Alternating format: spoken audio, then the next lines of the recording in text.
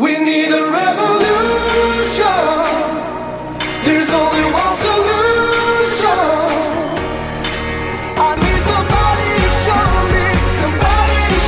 me the love. We need a revolution. Hello, everyone, and welcome to KKNW 1150 AM. This is an interview with Professor Dr. Mark Skidmore from Michigan State University, and we're here to talk about his experience on his journey relating to an article that he wrote called COVID-19 Illness and Vaccinations Experiences in Social Circles After COVID-19 Vaccination Decisions. And again, we'll get into the finer details of the controversy that came out of this. But first and foremost, welcome Dr. Skidmore to the show. Thank you, Javier. I really appreciate being able to talk with you, and it's been quite a journey. Absolutely, it's been. So a little background for our listeners here. Dr. Skidmore is a professor of economics over at Michigan State University, but he has a number of different areas of expertise, and medical economics, if I'm not mistaken, is an area that you work in as well, correct? Yeah, I do work in health-related issues and overlap with disaster economics and vulnerability.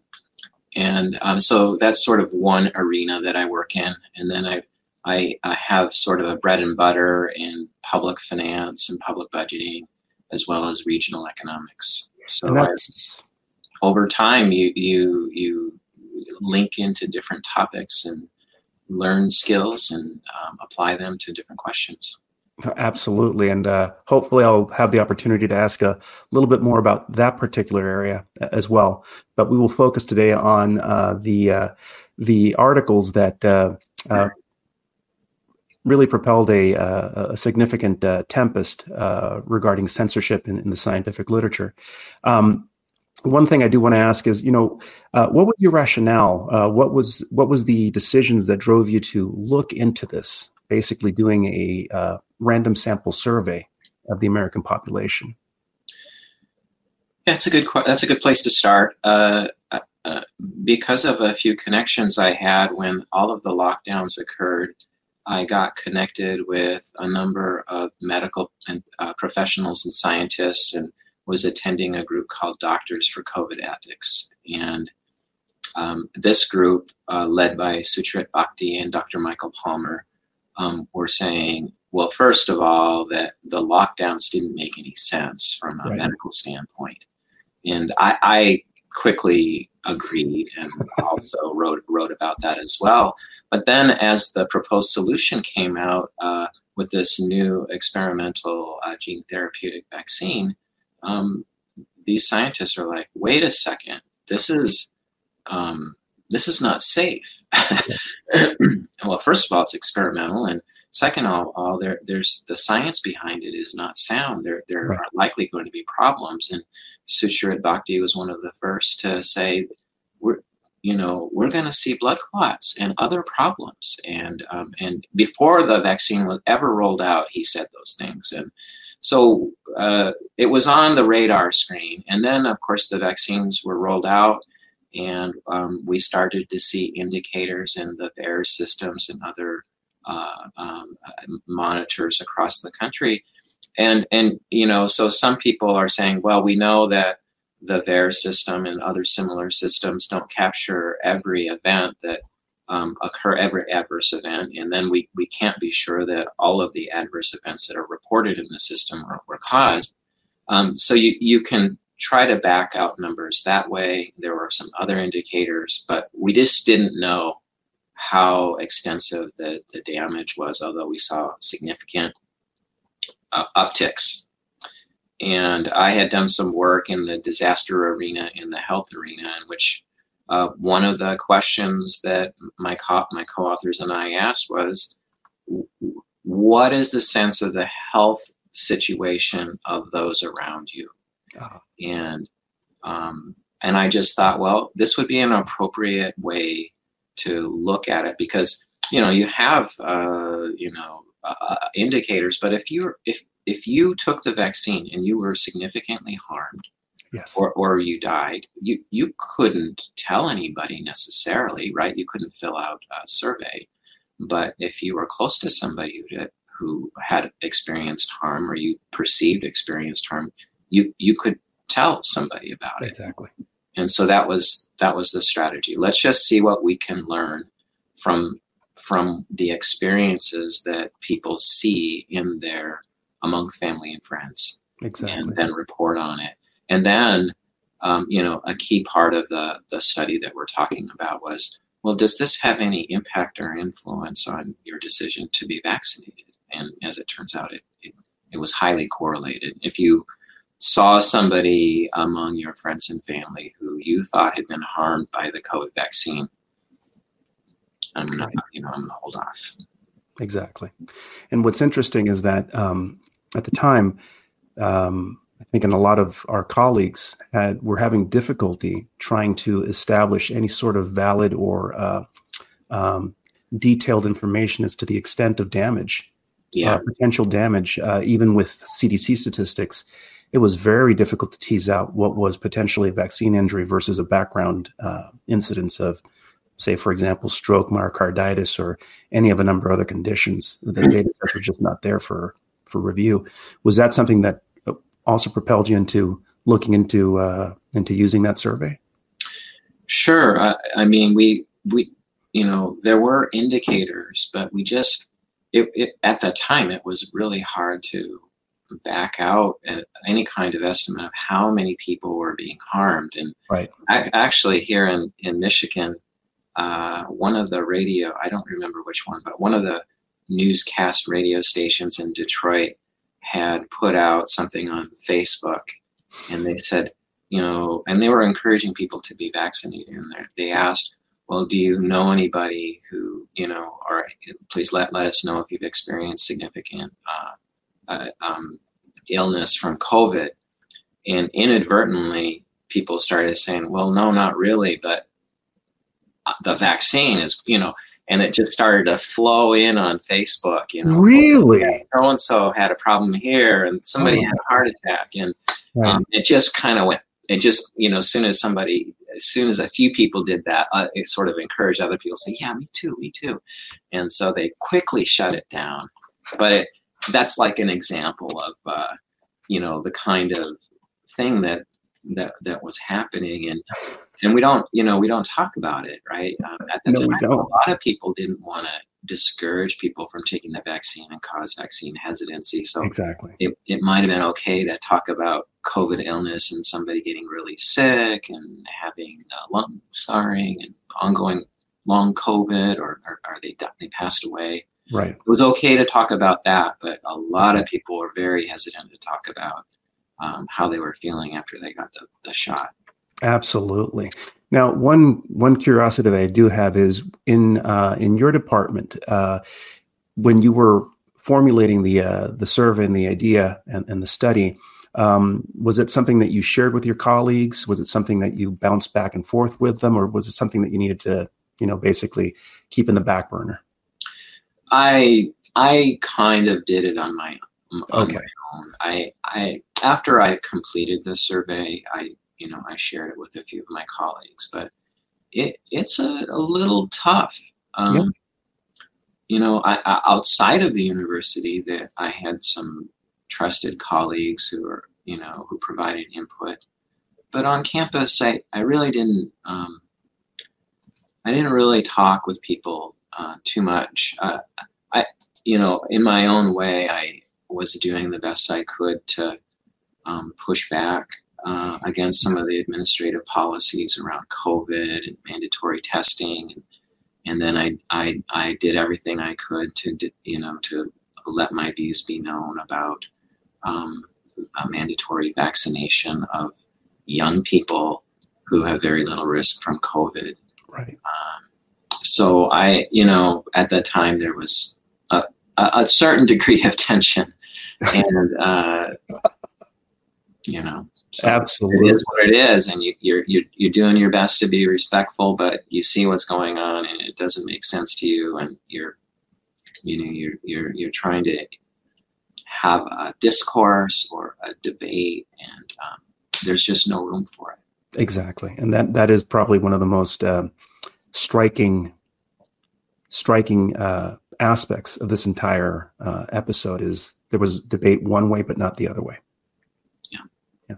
So one of the things that I wanted to mention to the public is that you initially had this paper published in BMC Infectious Disease. And BMC is a fairly prestigious journal, and it has a very rigorous peer review process, which, by the way, you passed, and it got published. So can you give us a little history of what happened after your peer-reviewed, accepted, and published paper hit the EPUB site for BMC Infectious Disease? Yeah, so the first thing that happened is that several notable scientists and medical professionals started to tweet about it and get it out there through the social media.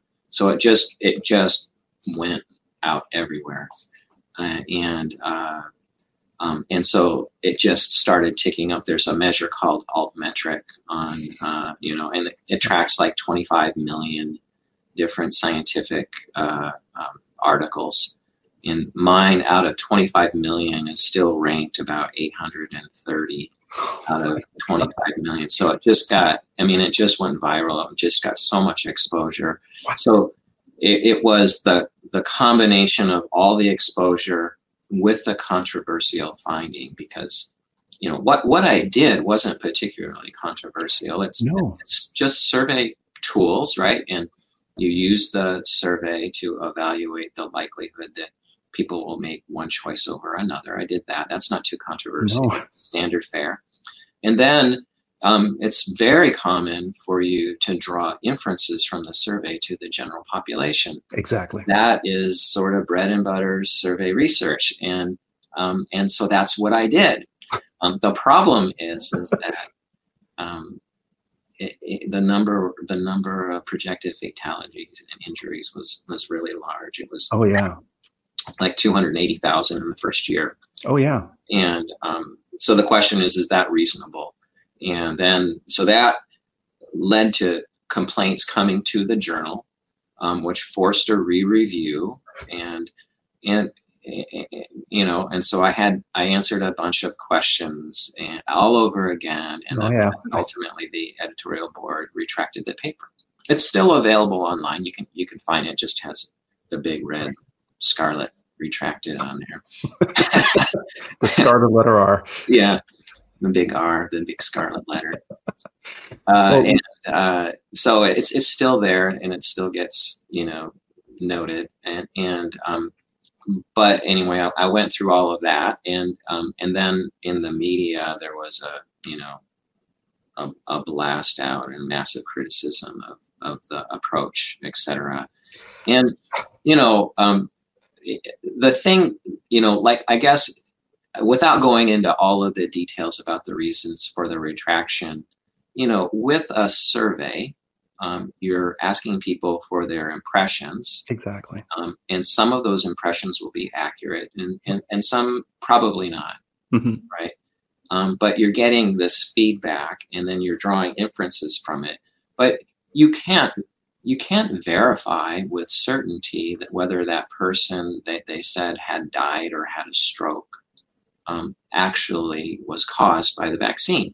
Right. So the reason it was retracted is because I couldn't go back and verify all of the recorded problems and fatalities. Even though in the article originally it said, this is a limitation of this type of research. We're not going to be able to identify, but this is cause for concern. That was exactly like, this is cause for concern. We should be looking at this more carefully. And that was the conclusion. Yep. Right? I still can't believe that they actually kept on hammering you about that when you clearly stated it. And in your rebuttals to each of the questions that they had, I was literally smacking my forehead on my desk at some of the responses that you received. And the rationale for it absolutely was nonsensical. Survey data is, the current version of how surveys are done is so impactful and so it has such accuracy in providing feedback, especially at a population level, where the survey parameters, when you look back retrospectively on data that's collected, I mean, actual data, it's amazing how closely they match up now. Yeah. I mean, it is a powerful tool. And to see so many people that should know better, especially MD, PhDs with training on epidemiology and at least statistics, they should know better than to say the things that they're saying. Honestly. Yeah, if I could just even respond. Better not. Yeah, I mean, I don't think you even need fancy statistics to have a look at the supplementary material and the comments that came in from the respondents about what they experienced or what they saw among their friends and family. And it's like, okay, and you can do lots of things to try to say, well, okay, well, so-and-so had a stroke or a major blood clot or a clot-induced heart attack. And you can say, well, that does happen sometimes among older people. Right. But I knew in the survey the rough age of the people that they were referring to. And a high proportion of these recorded events, these adverse events that they're seeing, are not among the very old with all kinds of health problems. They're more heavily weighted among young people. That was the other thing that absolutely shocked me, was the proportion. I'm just going to pull this up right now. Present here. And I think you're referring to this particular figure. Yeah. Yeah. And if you could walk us through it. So we have for people that are not seeing this and are hearing this, this is a chart of bar graph with age distributions from 20 to 24, 25 to 34, 35 to 44, all the way up to 84 years of age. And we're looking at a ratio of, and I'll let you explain from here. Sure. A lot of the data on fatalities are recorded as per 100,000 people. And so what I did is among the survey participants, of which there were about 2,300, there's a certain size of social network, and so there are certain recorded fatalities per the social network, and so this is per that size. So you can see that the yellow is what the survey participants said they saw in terms of fatalities from COVID itself. And actually, it's a little surprising to me that there were as many recorded fatalities among this sort of middle age group here. But it is heavier on the older side. It affected older people more, which is consistent with what we know about COVID. And then the blue are the recorded COVID illness fatalities. And here you can see that there are very few among the old and far more among the young.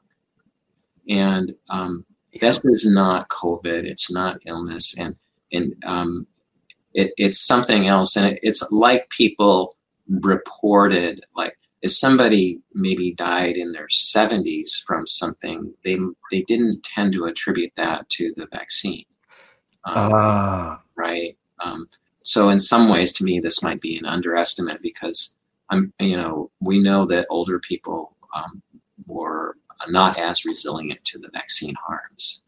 That is a very good point, and thank you for bringing that up. So this also has one of the limitations is that, as you said, you can't go back and verify exactly what they died from. So we're looking potentially at a real underestimate of the number that you came up with. It could be. Interesting. They tended to report the ones among the younger cohort, and that, to me, that signals that they're more confident. There you go. That person was affected by the vaccine. So that is probably one of the takeaways of the survey that you did, is that these are estimates, and they're probably on the lower end for vaccine-related illnesses and deaths and injuries, and maybe even overestimated on the cause of death from COVID itself, because again, we were relying primarily on PCR tests for a lot of this diagnosis. Sure. Yeah, and with the COVID illness, we know that a lot of people who died with COVID that might not have been the primary cause of death. It's just that the CDC changed the definitions, and so the medical authorities are then obligated to report it as a COVID fatality. And they are likely to tell the loved ones that so-and-so died from COVID. And so the survey will pick up what people are told about the fatality. I would match sort of the CDC definition. Mm-hmm. But the COVID vaccine fatalities, of course, it's rife with, I think, probably underestimate rather than an overestimate. Just for example, within my own circles here on campus, I know somebody who was going out for a walk one day. I said, "Oh, you're heading out?" He goes, "Yeah, I had a blood clot in my leg." And he goes, I think I slipped in the bathtub or something. I got a blood clot. And I'm like, no, I don't know what caused your blood clot, but this is a classic adverse event from a vaccine for a young person to have this problem. Let me just go through a couple of these. Another colleague sent out a note about a former student who had a clot-induced heart attack, and a young person, healthy, and no one recognized that as a potential vaccine adverse event. Nobody, in this case, most of the people who had heard that would not have responded to the survey. Yeah, that was likely an adverse event, because they just don't know the potential kinds of consequences, right? Another person I know, a brother died for no reason. He was healthy, he had a family, was happy, and he just died. And colleagues here don't recognize that as a possible vaccine adverse event because they don't know to look for it. See, and that is exactly another limitation, and why it's probably an underestimate. Yeah, if anything, it's an underestimate. Yeah. And then you can divide out by political affiliation or by vaccine status, and you get quite different estimates. But even among the group who would be most pro-establishment, pro-vaccine, pro-federal policy, are still recording vaccine adverse events in large numbers. So, it's an indicator. It's not like the answer. It's just, I gave after quite some time, I was able to give a brown bag seminar here on campus, and that, but it took a long time to be able to get there to do it. Yeah. So controversial, but anyway, a lot of people still are unaware of all the ways in which this type of vaccine can lead to harm, whether it's affecting the immune system, the neurological system, the respiratory, or and so on. So they don't know when something happens. You have to know somebody well enough to know their vaccine status, and then you'd have to be aware that, man, that could have been caused by. Yeah. And then the recent publication, I believe, let's see if I can find this one, of Brogna et al. On proteomic clinical applications.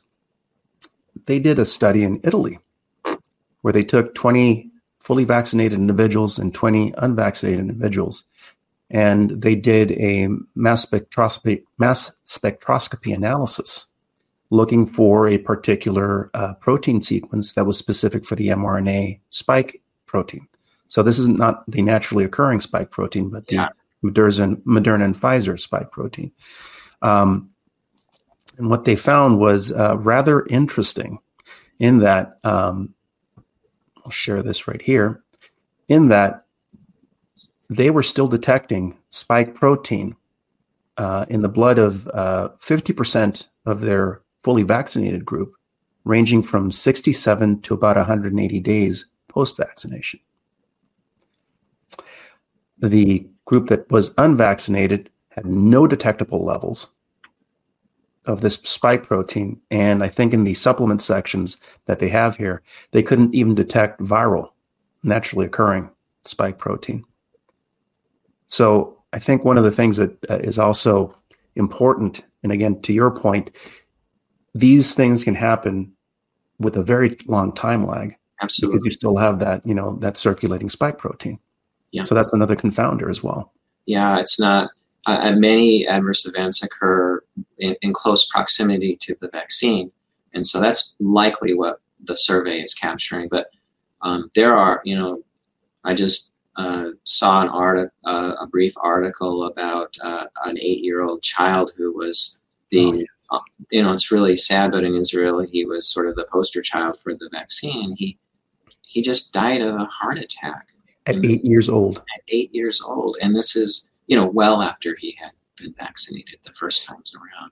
Yeah. So and we know that excess mortality has been elevated ever since, and it appears to be not going down, if anything, rising. And it's much higher now than it was during the pandemic. And voila, it's not news, right? Yeah. Pierre Corey and his co-author, I don't remember her name, managed to get an article in USA Today just to note that the excess mortality is high and the insurance data is showing it. And we should be wanting to know why. Exactly. And of course, he couldn't make the next step and say, well, what changed that might have led to this? But at least it that's the only thing I've seen in the legacy media about it. That truly amazes me. And again, like you said, it's one topic that we can talk about it in one direction, but not in the other. And what is striking is, to me, when I saw everything going around what happened in your first publication and then the retraction, and then your second publication, was the amount of vitriol. I mean, it was amazing the amount of over-the-top non-scientific responses that I saw in not only in popular science blogs, but also in publications, newspaper publications. It's hard to make a rational or constructive interaction from what I read when it's all emotion. And that was really concerning because, again, they were addressing straw man constructs of your findings versus trying to say, well, we think that they're methodological flaws. And I don't know if that's been your observation in reading it, because personally I felt, again, you probably didn't feel that way, but I felt bad for you reading some of these articles because you were just out there saying, this is what I found. Don't attack me or my intention. Yeah. Well, I mean, so many things happened during that period. So there was, of course, attack on the article that you're talking about, and there was a lot of vitriol. People were angry, but I think a lot of it was kind of drummed up, sensational, not rational, and so there's all of that. But the strategy seems to be, well, first of all, trash the study as much as you can, and then discredit the researcher as much as you can. Exactly. Put into question their integrity. So here comes the big slam. And so I've been slammed with all of that. And you just have to, do your best to push back a little bit, be rational and reasonable. You have to just let it push by you, and because there's nothing you can do. No, exactly. What was surprising to me was that it was one person writing into the BMC that was able to trigger a retraction. And it wasn't even a request to the editor that had any evidence behind it.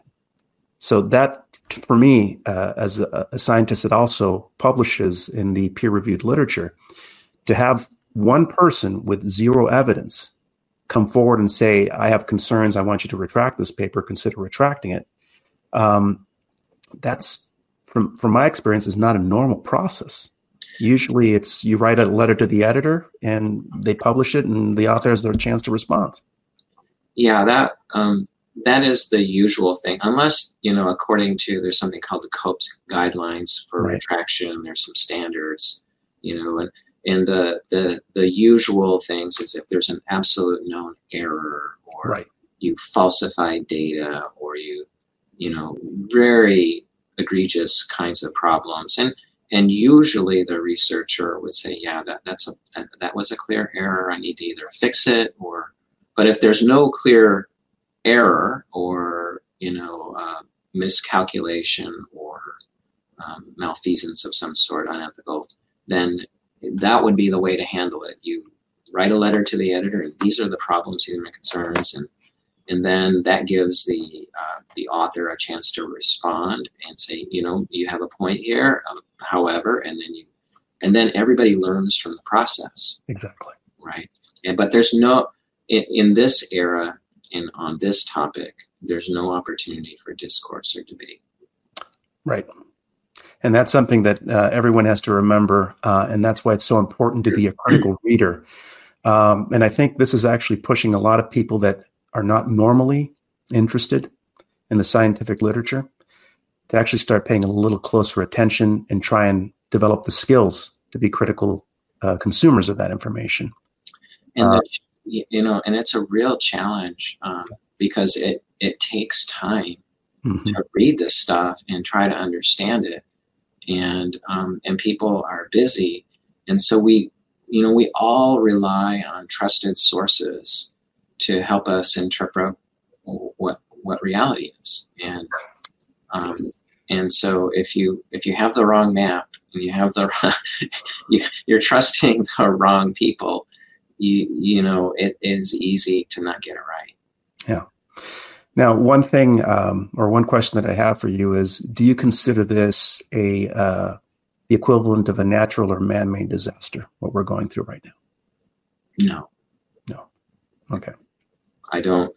It's a disaster, but I think it's a man-made disaster. That is, and that is something that I think people are having a very difficult time trying to wrap their brains around. Is that there was an effort put into releasing these injections, and there just seems to be so much damage to it that it's difficult to imagine that it was actually done on purpose. And I don't know if it was done on purpose, but it's definitely producing quite a bit of damage around the world at this point. And the effort that is being put into it to suppress it is incredible. Yeah, it's a very difficult environment, and there are a lot of courageous scientists and medical people who are speaking out, and a lot who aren't. Maybe some are helping in the background, but they might just be afraid to lose. Literally, people are losing their jobs. Absolutely. And being discredited, etc. And so, in addition to that, I have to believe that through the federal government, a lot of payments were made in order to incentivize, encouraging the injection and mandating and all of that stuff. So we know HHS had over $1 billion to distribute to market the vaccine. $1 billion. Yeah, as I recall. As I recall. Okay. So there were a lot of incentives given to folks, and so if you were incentivized and you made these decisions on behalf of others, you're not going to be inclined to reverse course, and say that was a mistake. Right. And that's a very good point you bring up. So a lot of there was economic incentive, social incentive to move forward with this and get it as widely distributed as possible. So I have to say that you're in very good company on the front of having scientifically peer-reviewed papers retracted or withdrawn by editors. You, along with Jessica Rose and Dr. Peter McCullough, as well as Jack Lyons-Weiler and Paul Thomas, have the unique distinction of having your papers withdrawn by the editors from peer-reviewed journals on what I so far as I can tell, on spurious basis or species of reasons for doing that, other that the papers were getting a lot of attention, a lot of traction. And there seems to be a hesitancy, or at least a bias by many journals to do that nowadays. And, to your point, what are the financial incentives being applied to do that versus potentially allowing publications that don't show any correlation to it? Yeah. So there seems to be a lot of that going on. I think, there are at least 3,400 peer-reviewed scientific reports, case studies of vaccine injury and harm. So I don't think you can go after have every paper retracted, and so there's a selection process, and I think this is my own feeling about it. Oh yeah, there you go. React. It's a great resource. A paper like mine has this sort of broader perspective on the potential scope of harm. So that made it a candidate for attack. And the second is that it got a lot of exposure. It just went viral. So that was the second thing. Those are the two things that I think probably trigger action against. The other thing that I'll say is that I think that most suppression doesn't happen at this stage. For example, Professor Norman Fenton, he's a mathematician and has written a number of articles, very reasonable, above reproach, right? And yes, and he gets most of his papers on COVID. It doesn't make it past the editor's desk. Amazing, right? And I think that's the way most articles are suppressed, and this will happen, I think, at the higher level journals. Absolutely, it just doesn't get past the editor. No, I'm not doing that one. Yeah. Just amazing. So there is, and it could be that it's not a concerted effort. It's just a hesitancy by the editors to put anything out. There might be no nefarious plan of we're blackmailing your family if you put this out there, or it's just a controversy that they're trying to avoid, which is another factor. There could be multiple reasons. I don't know the reasons, but exactly, and we don't know. And again, trying to assign intentions to somebody is a poor game to play on anyone, either from both sides, and that's something that you've never done. And you're very measured in your responses. You stick to the facts, which is always a good thing. You try, but it's easy to get, sucked in, and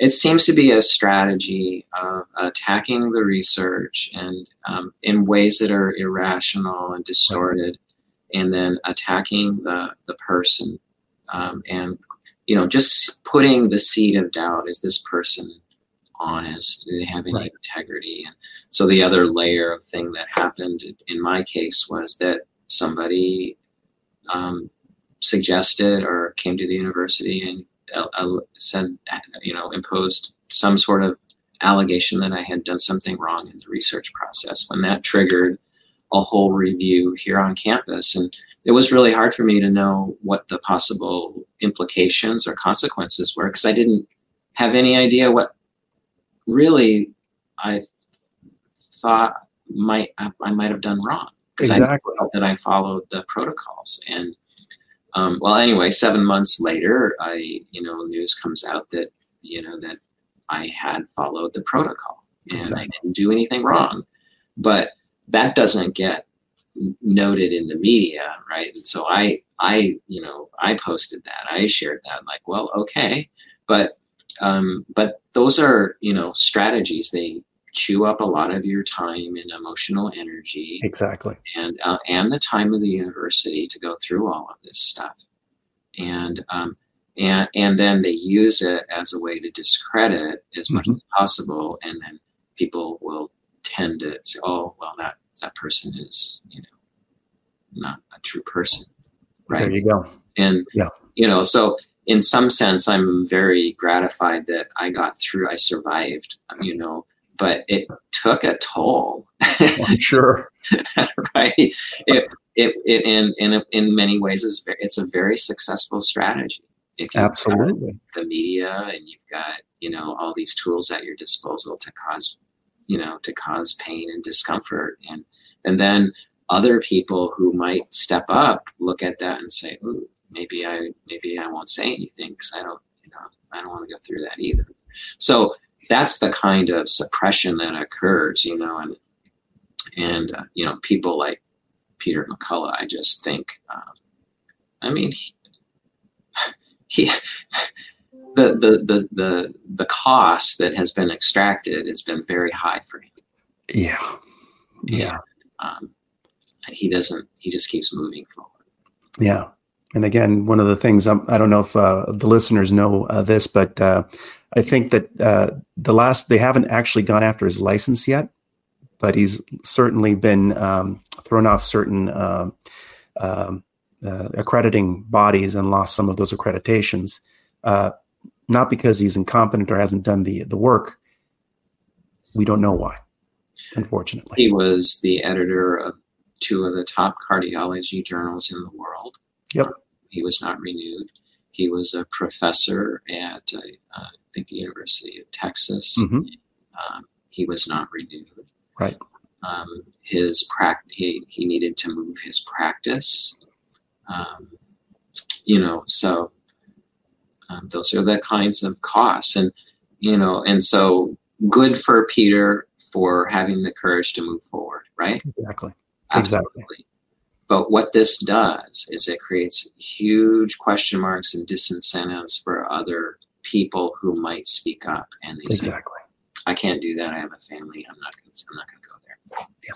So we're seeing, I think we're seeing the impacts, in multiple ways. It's a super effective strategy, and we have to keep moving against it as best we can. Yeah. And one thing that is consistently surprising me is the number of people that are actually, even though they're seeing this, they're still standing up and not backing down. Absolutely. So I totally agree. I'm so encouraged by the numbers of people who are standing up and saying, no, this is not right. And excellent. So that's the encouraging part. And if we can do anything to help others, the more people who stand up, the more difficult it is to target somebody. Too many to go after. So I wanted to switch gears a little bit because this is a personal curiosity of mine. You are a professor of economics. You are an expert in governmental budgeting and analysis and audits. You've had experience. And again, I don't think most people would know this about you, but you've worked in trying to understand some of the discrepancies that have been going on within the federal government on budgeting and budgeting priorities and budgeting mismanagement. And one thing that I've always wanted to get out into the listening public's consciousness is the truly staggering amount of money that has just gone poof in the past 30 years. And I think most of it has been focused on Department of Defense, or at least that was one of the areas that you focused on. And I know this is a big topic, but could you give just a brief summary of what you and your research students found? Because this is mind-boggling to me. Yeah, I'll try to give the the quick elevator speech on this, and then if there's a follow up, we can go a little further. But Perfect. In the wake of the last global financial crisis, I sort of had a wake up call, because I remember the DOJ making an announcement that it's just really astounding to me. But they announced on TV that they acknowledged that the financial crisis emerged because of a massive fraud done by the major financial institutions in the Western world. But these entities and people are so essential to our life that we're not going to prosecute anybody. And instead, we're going to give all of these institutions billions and trillions of dollars to shore up the problems. We didn't, not only did we not punish anybody or hold anybody accountable, we gave them trillions of dollars to reconstitute their position. Right. And I just knew that was not true. The institutions can survive. You can bring charges against leading individuals and hold some people accountable, and then go from there. And it didn't happen. So that that was a paradigm shift for me, and I started to see the world in a different way. And a former government official, Catherine Austin Fitz, who went through her own trials many years ago, coming out of government. She was a former assistant secretary of Housing and Urban Development, had for a number of years just noted that in official government documents, money went missing. And I had listened to an interview with her, and the latest report that she cited was from our own government, indicating that our military was missing about $6.5 trillion. It was for the Army. And, just the Army, huh? Yeah, just the Army. And at the time, the budget for the Army was about $250 billion, a substantial. So in accounting terms, this is called an unsubstantiated accounting adjustment. And within the sphere of local government or a business, it would mean that somebody had a financial transaction that wasn't verified. So, if I am traveling and I ask for a reimbursement from my university, I have to show a receipt to show that that I stayed at this hotel, and I that kind of thing. Yeah. And so the Army, and so usually if you have a budget of, let's say, $1 million, just say $1 million, your unsupported adjustments would be just a small fraction, right, less than 0.1%, usually. And if there was a discrepancy, you'd go out and find out what happened and why, and et cetera, and then there'd be a report. So the Army, which has, a $240 billion budget, has $6.5 trillion in adjustments, unsupported adjustments. And the accounting officials within government just say, well, we're not really sure. And so I looked into that, and I worked with some of my students to just compile those documents and then tally them up and just do some analysis, because you can do a FOIA request and ask for a listing of the unsupported adjustments. And these adjustments would sometimes be, $500 billion. $500 billion. $300 billion. And it would have some sort of general description. And it's like, well,